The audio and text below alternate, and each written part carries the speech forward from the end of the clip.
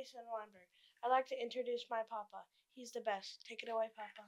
Thank you, buddy. I'll tell you what, the introduction today and yesterday, they just don't get any better than that.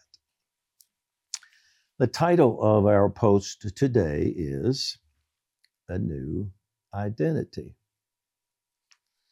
In yesterday's post, we began analyzing the word Holy Spirit gave Chuck Pierce, there will be a return to Gilgal. We saw that Gilgal was the place Israel first camped and headquartered after they crossed the Jordan River into the Promised Land. They named it Gilgal because the word means rolling. And it was there the Lord said he had rolled off of them the reproach of Egypt. We also saw that this pictured all of humankind's redemption and the rolling away of our reproach at the cross. Israel made Gilgal their headquarters for the next few years. By making this their home base for a period of time, God was writing a new identity in their hearts and minds, renewing their minds. Every time they mentioned their hometown, they were, in essence, saying, the reproach is rolled away. When the men, after venturing into new regions and conquering new territories, said, let's head home to Gilgal, they were literally saying, let's go back to the place where the reproach of slavery was rolled away. Dozens, perhaps hundreds of times, the Israelites announced to one another, the reproach is gone. We're no longer slaves. Yahweh wanted them to know, without a shadow of a doubt, that they were no longer oppressed, bound, and without purpose. They were conquerors, more than conquerors. As descendants of Abraham, who was in covenant with God, they also were in covenant with God. They were Yahweh's partners in redeeming the world.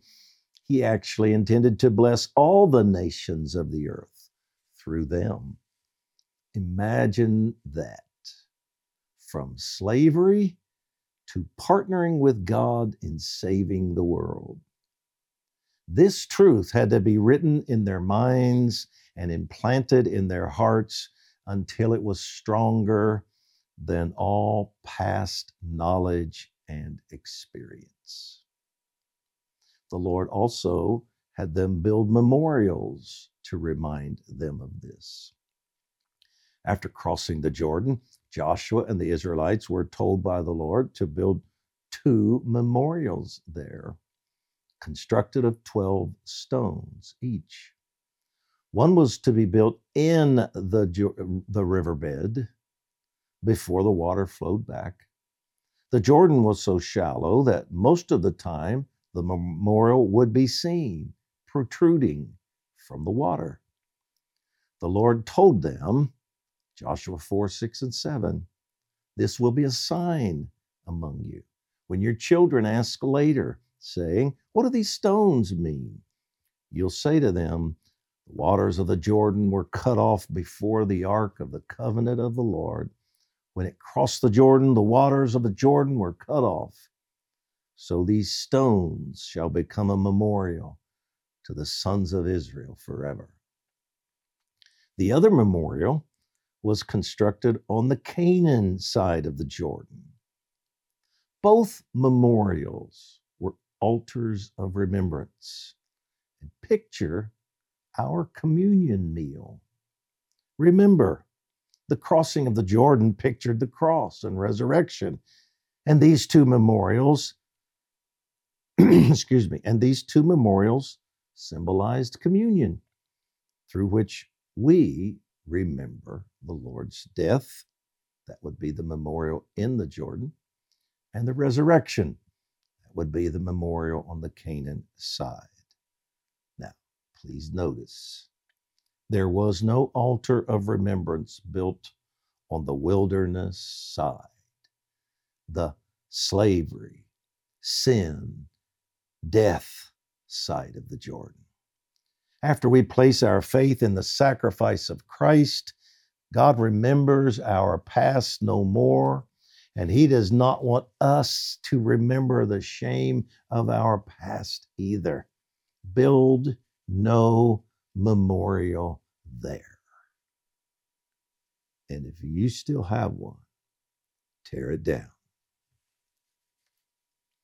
Through this amazing typology, the Lord is saying to us, when you look back at your past, your history, sin, slavery, the curse, shameful acts, pains, brokenness, spiritual death, instead of your shame, you will now see only a memorial to the cross, that which rolled it all away.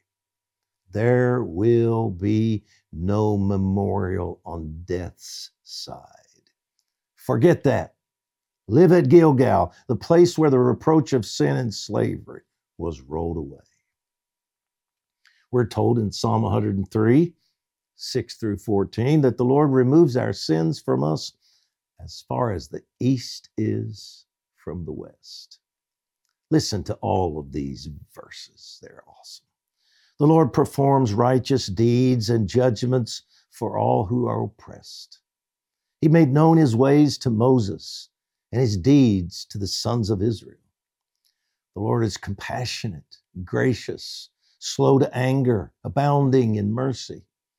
He will not always contend with us, nor will He keep His anger forever.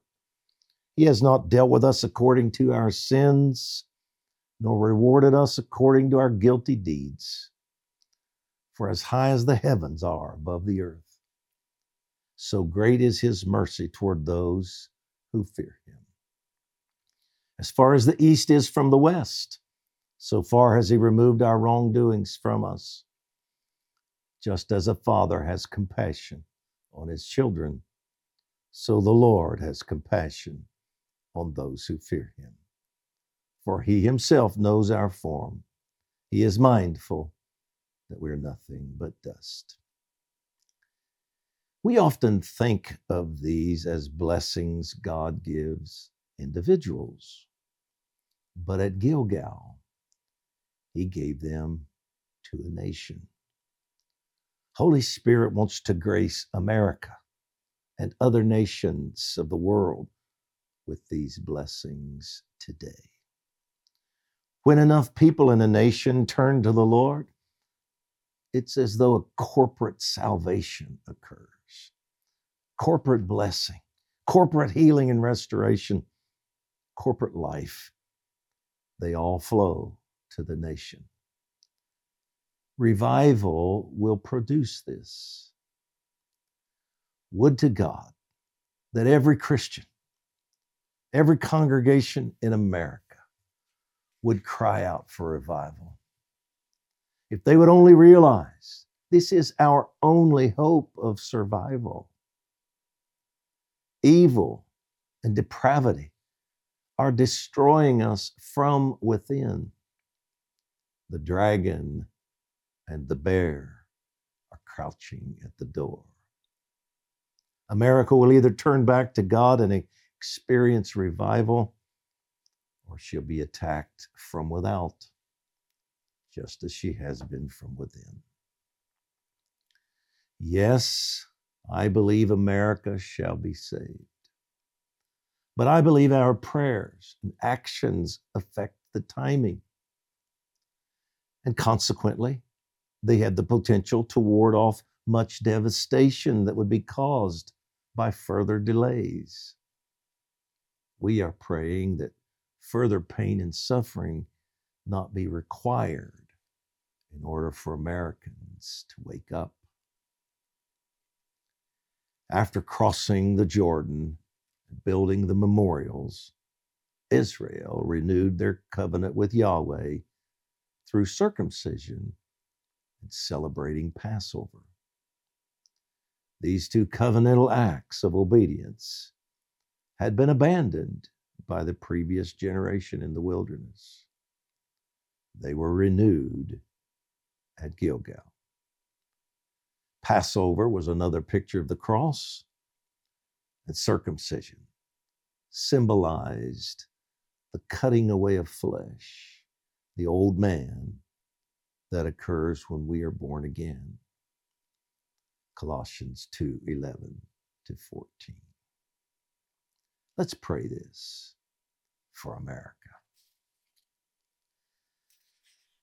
Father, returning to Gilgal means we return to the message of the cross. We return to the place where our sins are cleansed and the reproach is lifted. We cross over into newness, healing, renewed purpose, and destiny. This is why you've been instructing us to take communion together more frequently. You're reminding us of what Christ did at Calvary and is offering us today. Psalm 103:8 says, you're compassionate and gracious, slow to anger, abounding in loving kindness. Verse 11 says, as high as the heavens are above the earth, so great is your loving kindness toward those who fear you. Lord, the beauty of intercession is that we can pray and lay hold of promises such as this, not only for ourselves, but also for others. We ask for today, for our nation. Release your mercy, your loving kindness to us through mega grace and power. Mega grace and power, Acts 4:33. Circumcise the heart of this nation. Free us from the flesh that rules us. And we turn ourselves to prayer for those suffering in Syria and Turkey. Our hearts break for them. Though most of them do not know and serve you, you love them. Do something through this tragedy to open hearts to the gospel, to a revelation of Jesus. May those who know you and are supplying relief and care be given open doors to share you with people. We have long believed there will be a revival in the Middle East. Send this, we pray. Comfort those who are hurting. Save those who are alive and need to be rescued. Pour out your mercy. And in Christ's name we ask all of this. Amen. Our decree today, we decree once again that there will be a return to Gilgal. Thank you for joining me and agreeing in prayer with me. Take hope, persevere. We are turning this ship called America. I'll see you tomorrow.